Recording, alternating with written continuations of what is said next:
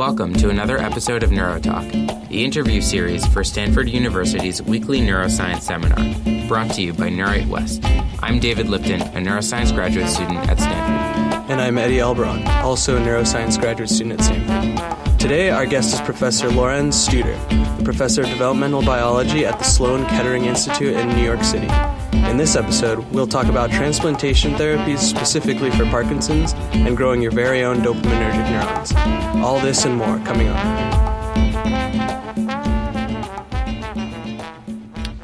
We're here with Professor Lorenz Studer, Professor of Developmental Biology at the Sloan Kettering Institute in New York City. Thank you for speaking with us today, Dr. Studer.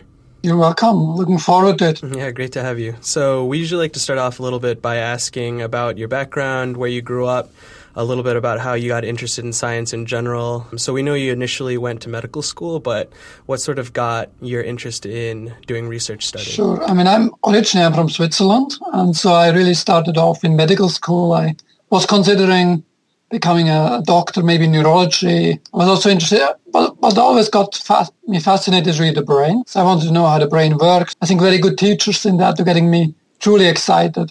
But really what happened is during medical school, I got also interested in some research, and particularly that was a crazy idea at that time, that I noticed that there were the first attempts of people actually grafting brain cells into other brains. So like this idea that you trying to understand how the brain works, but suddenly there's a possibility of actually putting new cells into the brain and getting those integrated into circuits. That got me really excited with the idea that you could do all kind of interesting questions about how the brain works, or also using those in regenerative medicine. And that was really the idea to be applied actually in Parkinson's disease, which is a topic that I actually have pursued on and off for the last 20 or 25 years. It's really the idea that maybe you could apply that to actually replacing cells in the brain of Parkinson's patients. And as a medical student, actually, it was very exciting because we went all the way from the idea to actually implementing the idea. So I was part of one of the first clinical trials of doing fetal tissue grafting in Parkinson's. And that really kind of started my interest in neuroscience or in regeneration and applying that to Parkinson's disease. And from there, then it went really on in various directions, like finding a better source than fetal tissue, because you really don't want to go on with fetal tissue to hundreds or thousands of people if that's ever going to work. And so then we had to find the stem cell source, and really that's where I started to move beyond Switzerland, really to find the right lab to actually doing that. I moved on to the NIH, trying to do a postdoc, and that was really the idea. What kind of source can you think of using for making these dopamine cells? If you don't want to get them from aborted fetuses, we need to have a renewable source. Initially, the idea, the obvious source is, obviously, these are brain cells. You get them from brain stem cells. And so I tried for many years, actually, then to find the right source of brain stem cells to do that. And we had really one nice story where we showed that indeed you can do that if you isolate those brain stem cells from the midbrain, which is the region where dopamine neurons normally are born. So we could grow this early midbrain neural stem cells in a dish, show that they really divide and proliferate, and then coax them to become dopamine neurons and inject them into a brain of a Parkinsonian animal model.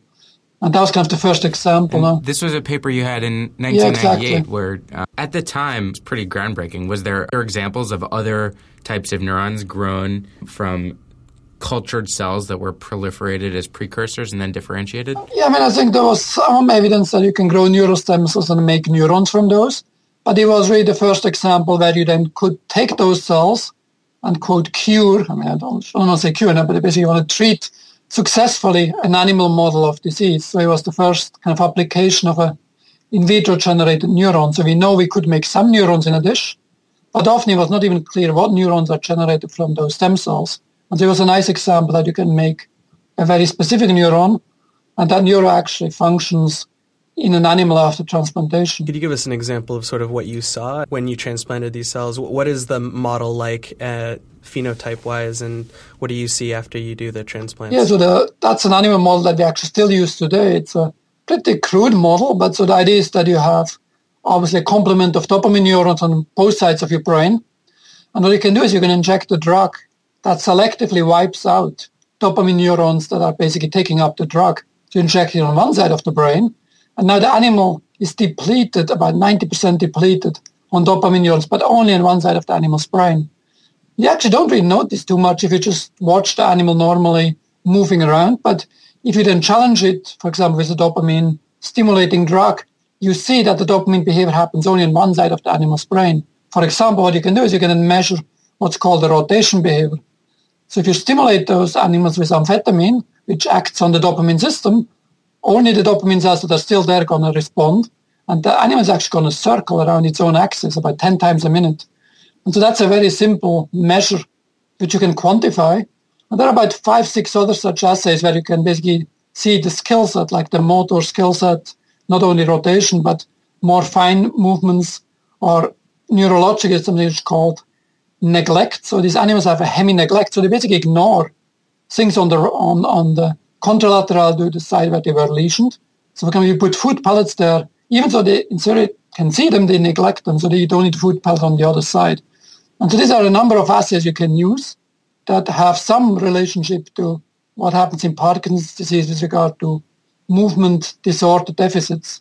And so those you can actually restore if you now replace, again, the side where you destroyed the dopamine and you put now your in vitro generated cells into that brain, you can actually restore those behavioral deficits. Mm-hmm. That must be a very clean behavioral assay, with mice not being able to, if they don't have proper stimulation of their motor system on one side of the brain, they can't move the contralateral muscles and they just rotate at a very high frequency. I think that the nice thing is it's very quantitative, it's very easy to measure. And so it's very satisfying. That kind of the problem with it, it's not exactly Parkinson's disease. Because in Parkinson's disease, those cells die over decades now in the human brain. And if you just inject this drug, you relatively acutely wipe out those cells. The end result is the same, that the cells die, but the mechanism is different, and that could actually have consequences. And so I think that's still one of the unresolved challenges in the field. What's really the best model that most closely mimics actually Parkinson's disease, not only the loss of dopamine neurons. So you think maybe there might be some adaptation that occurs when these neurons are slowly dying, where the circuit is able to compensate a little bit that you're just missing with this blunt, acute. Yeah, exactly. That's one of the problems. And the other problem is that even so the dopamine neurons are primarily responsible for the deficits in Parkinson's disease, there are some other cells affected as well.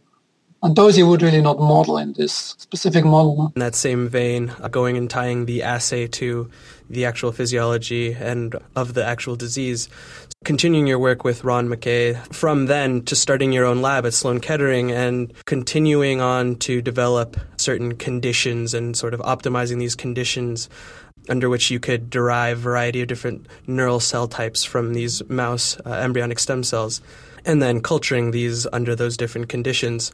In that sense, it seemed like you're trying to replicate a lot of these in vivo conditions as much as possible. How do you go about hypothesizing which conditions, which growth factors or metabolites were likely to have the greatest impact on these cell proliferation and differentiation?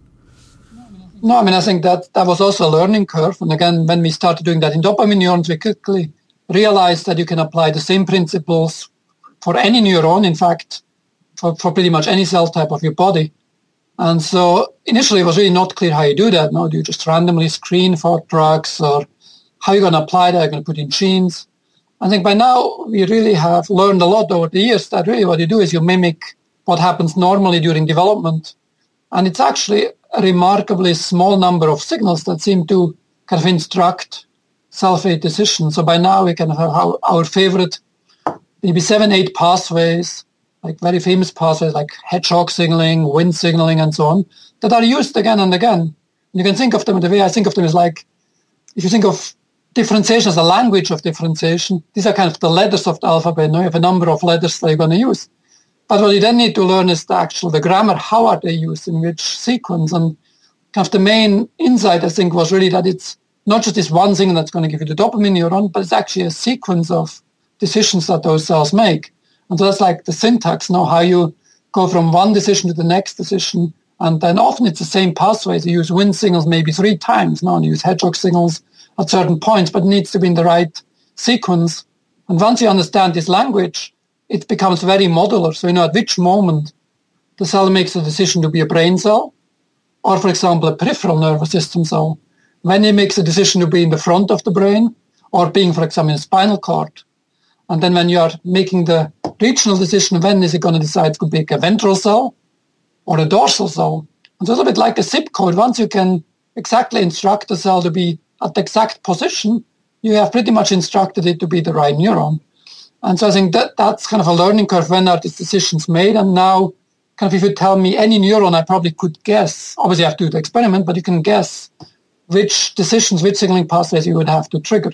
So it becomes quite a predictive system. And that's, again, something which we think over the next few years, maybe it's really not just going to be cell type by cell type, but maybe what we can come up as a field is kind of a lineage project where we're going to recreate the whole tree of human development and do that in a dish systematically. And I think it becomes actually really feasible because, again, this grammar and language of differentiations now understand good enough to actually conceive such a project. How much was this sort of understood when you undertook your work, or did you really discover some basic developmental pathways in vivo by using your in vitro system? I mean, at the beginning, it was really very poorly understood, and we kind of had to call more or less trial and error. But by now, it's indeed, there are examples where we made our dopamine cells, for example, or the other cell types, and then we profile all the steps, and we find things that we didn't know before would happen in vivo. And then we go back in vivo and actually find that the exact same principles or the same genes are indeed required also during in vivo development.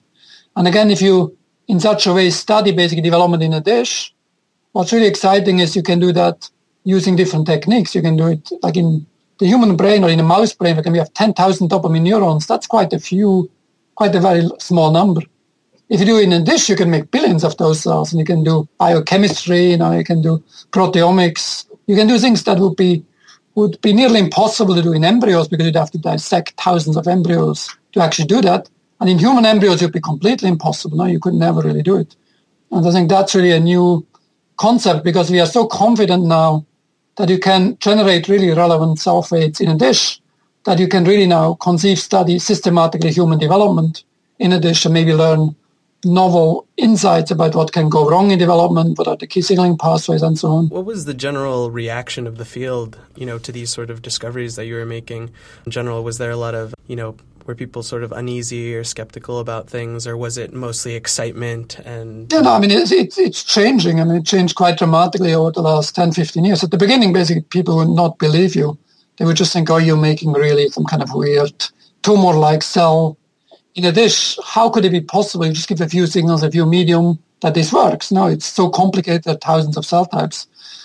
And we didn't know at the beginning ourselves, so we had to convince ourselves that it's actually that, quote, simple. In hindsight, at least, it's kind of simple, the logic of how these cells make the decision. And I think the reason why it works is because these programs are really kind of hardwired in the cells.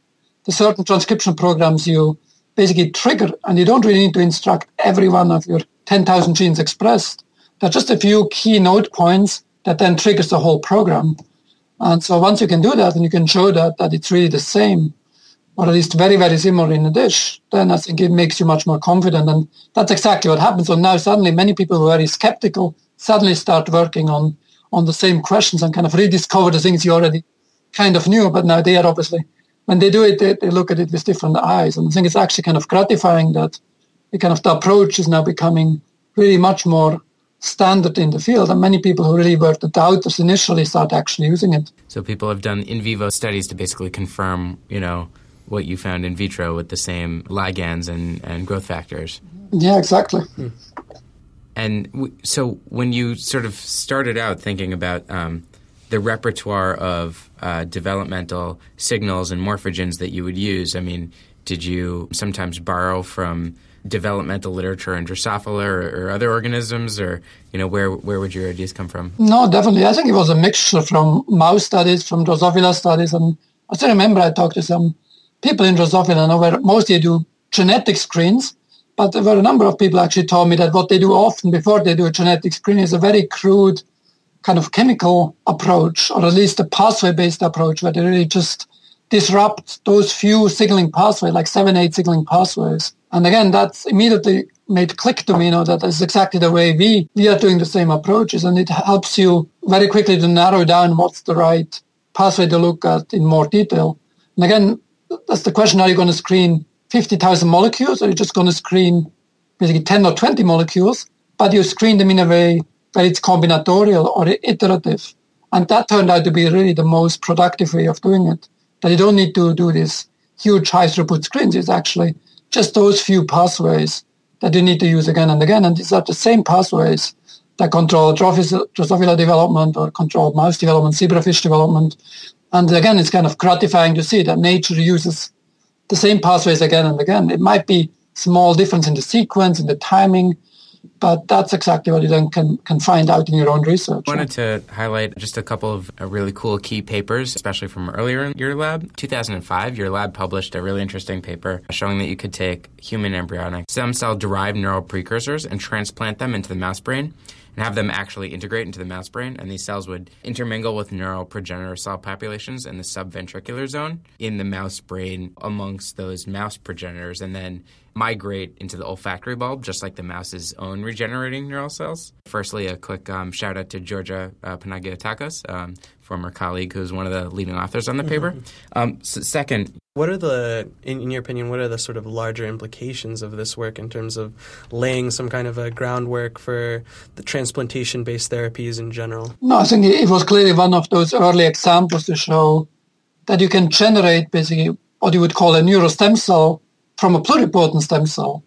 And so then take this neurostem cell, and not only, again, for dopamine, we make the final product, we make the neurons, but that actually put the neurostem cells in, meaning neurostem cells are actually going to persist. So for as long as we looked, at least a subset of those cells persisted in the SVC, and it expressed the markers, as you guys probably know, there's very defined marker for neurostem cells in the SVC, like GFAP and other SOX2, and they express the same markers as the mouse neurons just next to it. And they continued again, making this transit amplifying cell, they migrated. And that was again one of the first examples to really show that you can really get such human cells integrated into the mouse brain. And that means to some extent for regenerative approaches that diseases where you really need to have cells replaced constantly, let's say glial cells. So you might be able to not just put in the final product, but you might put in the stem cells that continuously can basically provide new differentiated cells. And I think in this case, for cell types that are produced throughout your life, I think that might actually be the preferable way. Now, otherwise, you're going to exhaust the progenitors over time. But if they get replaced by a stem cell long term, I think that's a very attractive approach. And in fact, again, now many groups have moved forward, and there's a bunch of companies even that now use neurostem cells in a number of contexts for stroke, for ALS, and for other disorders where basically they rely on a very similar approach. Yeah. Continuing along that vein and just innovating potential approaches to treat disease, in 2008, your lab had another paper that addressed another issue that might arise with doing these cell transplantation, and that is getting around the potential immune response of the host to the graft tissue. You transplanted embryonic stem cell-derived neural precursors that first had a nuclear transfer from the host organism, so that the DNA in the host was the same as the DNA in the graft to get around this immune response. And can you just talk a little bit about that paper, and then kind of taking them together, how, did this generate a lot of excitement among clinicians at the time? Yeah, I think it was, again, one of the first examples of what people at that time called, maybe it's a bit a misnomer, but they called it therapeutic cloning. So meaning that you can, again, via nuclear transfer, same technique that you use for Dolly the sheep, now you can really make your matched source of cells. And the way it was done, it was really nearly like a clinical trial. So we had 24 mice, and for every single mouse we tried, we could actually, and we means actually, in particular, Teru Wakayama, who's now in Japan, was the first to do nuclear transfer in the mouse, and he made a total of about 500 or so of those lines. So it was a real brute force experiment, but means, if you think about the clinical trial, for every mouse, it could make its own matched stem cell line, and then we could really differentiate those cells. For every line that we tried, we could differentiate them successfully in dopamine and put them back. And kind of the main insight was also kind of interesting, and still interesting in the context of what we are doing now. So, because the brain is kind of an interesting organ with regard to transplantation, the immunological response. It turns out if you did this experiment, what you did is we obviously put the cells back in the same mouse, and we found very little, if any, immune response. But we also put them back into a perfectly mismatched mouse. So like you have 129 mouse or Pulp C mice, they're completely mismatched. The question was, would they get rejected? And it was the answer somewhere in between. So they didn't get completely rejected, but you got quite a massive immune response. and you got fewer dopamine neurons surviving. And so it's not like a kidney graft. In a kidney graft, if your mismatch gets completely rejected, no graft left. But here actually cells persist, but they are kind of stressed, or they are in a not very healthy environment with all the immune response. And that problem actually is still something we are grappling now if you want to translate this technique into patients. And if you don't have an IPS matched therapy, are we going to do that with immune suppression or not? And I think that was one of the first examples, or actually the first example where we actually tested that. What's the difference between a perfectly matched graft versus a pretty extremely mismatched graft? And so there's clearly a difference, but it's also not a complete rejection. And so I think that's an interesting issue, how to take that forward. Yeah. So, I mean, immune compatibility is definitely a key issue there, but, a big portion of Parkinsonian patients also have a genetic component to their disease as well. So does that add a sort of additional layer of complications in terms of therapeutics for, iPSC transplantation therapy? No, exactly. That's a very important question. It's actually not clear in the field how to address it because, as you said, there is clear evidence that there's a genetic contribution to Parkinson's disease. Some forms are familial where if you have this mutation, you get pretty much 100% certainty. Parkinson's disease, some are much more kind of a susceptibility marker that just contributes to an increased risk. And so the question is, again, if you have your own matched cells, you're already Parkinson's patient and you make your own matched cells. If you have a genetic form, obviously you could think of fixing the mutation. You could have this genome engineering technique, CRISPR, and fixing it, something like that. But in most cases, you don't know that. It's just probably polygenic, a number of genes. It would be nearly impossible to fix it. And so then the question is, do you really have a higher risk putting those cells back because they already once got sick? Do they get sick again? And it goes then to a very interesting question. Maybe you get time to talk about that. Big interest in my lab too, which is cell timing or age of a cell. Because what seems to happen in definitely embryonic cells, they are young, but also in iPS cells, they seem to get reprogrammed with regard to their age. Now, if you differentiate them into dopamine neurons and you profile them, they look like an 8-week-old neuron. Now, Parkinson's you're never going to get when you're 8 weeks older if you're just newborn. No, it takes, 40 years, 50 years. So the question is, when you now graft those cells, would you take another 40 years before they get again sick? Then it's not going to be a problem. But again, maybe in this diseased environment, it's going to be much faster. And so again, these are all very interesting questions that they're not completely addressed. There is some evidence that actually the cells do follow chronology. There's a really cool measure you can look at that because I don't know if you guys heard, but so in the midbrain where the cells are born, it's called the substantia nigra. So it's called the black substance. And it's black because these cells produce a pigment called melanin, the same that makes your skin color dark. Nobody knows exactly why those neurons produce it, but they do. But the fetal neurons don't. So a fetal neuron actually has no pigment. Even after birth, there's not much pigment. Only during puberty it comes increase. So it was very interesting when people grafted fetal cells like we did. You can actually, when a patient now dies after 2-3 years, you look at the graft, is it now pigmented like a 60-year-old person? Or is it not pigmented? And it was largely not pigmented. So it looked like, at least by that criteria, it was young. And so they would again argue maybe it's going to take a while before the cells become fully susceptible to the disease. But again, there are arguments that go both ways. And despite, again, the pros and the cons, we think it's probably still safer to not use the patient-matched cells for the reasons that you mentioned, that there is a higher risk that they would get Parkinson's disease. And you're going to know only 10 years later now. And that time is kind of too late. And so we think, again, at least for initial trials, you probably don't want to go patient-matched. You want to have a clean background that should be not at the risk to develop Parkinson's again. Interesting. So I guess we can add age to the long list of sort of factors that we need to keep in mind with dealing with this very complicated disease here. So great. Could you maybe give us a little preview of your talk here at Stanford as part of the SNI seminar series here shortly? We'd love to hear maybe a short snippet of what that's going to be about. Sure. I think what I will focus on is less on the specification of the neuron. I will just mention a little bit of the very basics, but then really more on the application. And the two main applications really that we are pursuing is now the disease modeling, and that's kind of what happened now after some of the papers you mentioned. Obviously, there was the famous papers by Shinya Yamanaka that you can make iPS cells. And so we were among the first groups that really applied those technologies to modeling diseases. And so what I want to discuss is some of the kind of the success stories, where we could successfully apply that to disease modeling, including some new unpublished work. For example, we have some work on a disease called Hirschsprung disease, where we used it in some kind of an interesting tweak. That's a disease affecting the enteric nervous system. And that's, again, a system that has been largely neglected. Very few people understand what happens in your gut with the nervous system.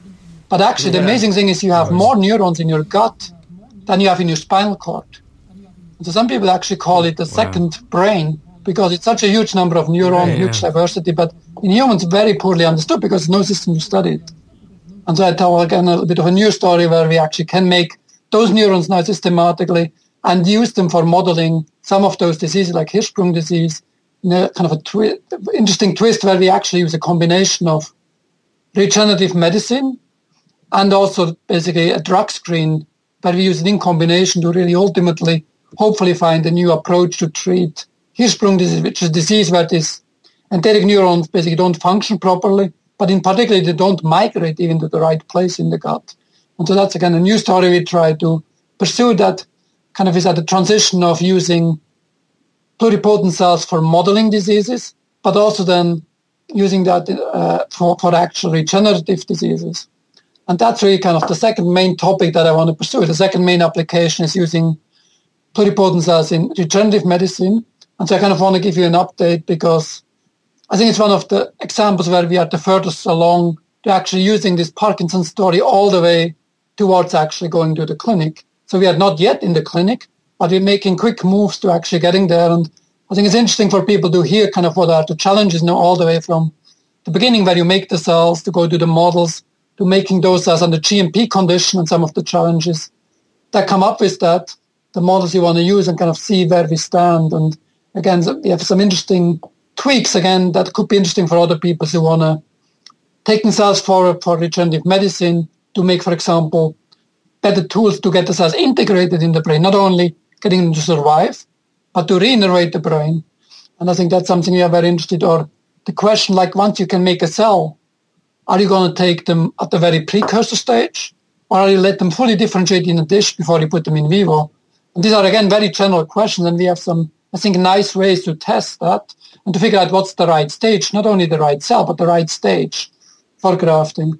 And I might also tell a little bit of some of the published and some of the unpublished work on our approach of using optogenetics for testing the function of the graft. That's, I think, again, an interesting issue, like that applies for all regenerative models. So often people have a stem cell or a neuron and they say, okay, we have an animal model of disease. We graft our cells into animal model, the animal improves.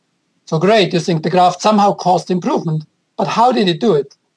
And you actually often don't know, is it that the graft influences the host? Maybe it regenerates some of the remaining cells there. Maybe it causes immunomodulation, changes the niche. Or maybe actually it's the cells that just sit there as a pump, they pump out dopamine. Or maybe they actually integrate into the brain, they connect to the right synapse, they hook up with the right synapses, and they modulate the right way like dopamine neurons do that. And so that's something we actually for the first time now can test. So we can use optogenetics where we can switch on, switch off grafts. And so I think that's, a really cool technique that you can in real time test, like you basically switch on, switch off the graft, see what happens to the animal. That's something which I think goes beyond what people tried in the past, where people try to just wipe out the graft. So you can use things like diphtheria toxin or other tricks to can kill the graft. But when you kill a graft, you kill all the functions of the graft. You kill growth factor secretion, you kill everything, and it's irreversible. With optogenetics, you can actually do that temporarily. You can just transiently shut off the graft and see which one goes away, and you can do it only in one cell or in the other. That's so cool. I can't wait to hear those results. Yeah, so I think that's something we're very excited. Again, that's something we hope people, when they hear the story, they're going to go back and try to apply it to some of their own system, let's say in spinal cord injury or in Huntington's disease or in... so there are many examples, I think, but I would love to know that actually the neurons that people put in really work by hooking up, or they have some indirect effect of fixing the brain. So I think that's going to be generally, I think, a very useful technique, yeah. And obviously, you guys at Stanford have some of the pioneers of the technique. Yeah. So, like with Carl Dijsselron, he actually is a co-author on some of our work. He was very helpful in getting us started a couple of years back, like 4 years or so when we started the technique. And so we are definitely indebted to him, to his workshop that he had actually there. So I had my postdoc going there. It was really cool. But so really, in neuroscience, it had a huge impact. In stem cell biology, somehow there was a big lag of thinking about how using that. And there were some, I think, challenges again, why it was more tricky than expected. But I think now we have it running very nicely. And so we're happy, obviously, to share the technique with anyone who wants to use it. Genetics is making its way into every niche of neuroscience. Totally. Yet another one conquered. Totally.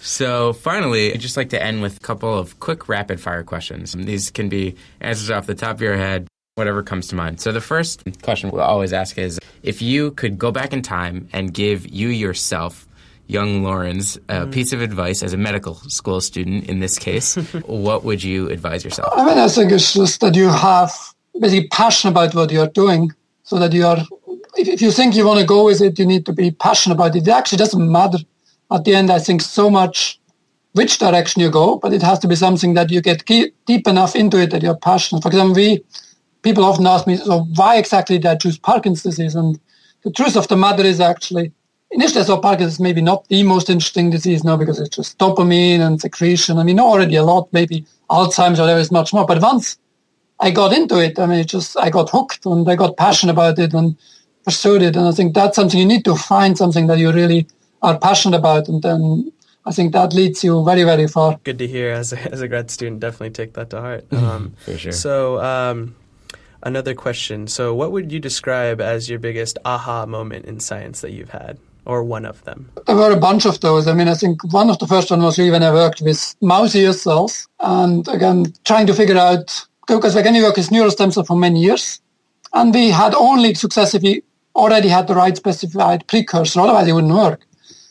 These mouse ear cells, like all the factors that we thought should work in the neural stem cells, never worked. Once we applied them to mouse ear cells, it immediately worked. And so I saw immediately like the right factors that tell me we made midbrain in a dish, we made dopamine neurons, and it was actually quite efficient. And that was, I think, one of the biggest aha moment, because it just told me I need to switch from neural stem cells to pluripotent cells. And it was immediately clear why. Because basically with neural stem cells, when you manipulate them, you're already too late. So like developmentally, you already missed the window during which you induce them to have the right zip code to be the right region. By the time you isolate them, you're already in the forebrain, you're in the midbrain. You need to have control over telling the cell what to be. And that immediately clicked to me, and that basically now, again, made all this possible eventually, that you can make any cell type pretty much. Very cool. And finally, the last question is, what would you be doing if not science? That's a good question. That's a good question. I mean, I was very interested in sports for a long time. So I'm like an avid runner. I was fairly good at like competing like mid to long distances. That was kind of my main. I did also track and field for a long time. So that was something I definitely was excited for quite a long time. The other thing that I really love is things like music. So I played music instruments. I played the cello. Even so now I don't really do it that much anymore. But I live in New York City, so there's no shortage of going to beautiful concerts. And so I think music is also something I could imagine doing as a job. That's something I think I also could be passionate about. Very cool. All right. Well, thank you so much for speaking with us today, Dr. Studer. It was great. All right. It was a lot of fun. And thank you for listening. Neurotalk is a production of Neurite West. This episode was produced by Erica Signor, Mark Padalina, Andrew Gundren, Ada Yee, Eddie Alberon, and myself, David Lipton. Adam Fuschel and Kyle Riley composed and performed our theme song. You can find all of the past episodes of Neurotalk, as well as our radio show, Brains and Bourbon, and read articles about everything you ever wanted to know about neuroscience by visiting our website at www.neuritewest.org, spelled NEUWRITE West.org. This is Neurotalk. I'm David Lipton. And I'm Eddie Alberon.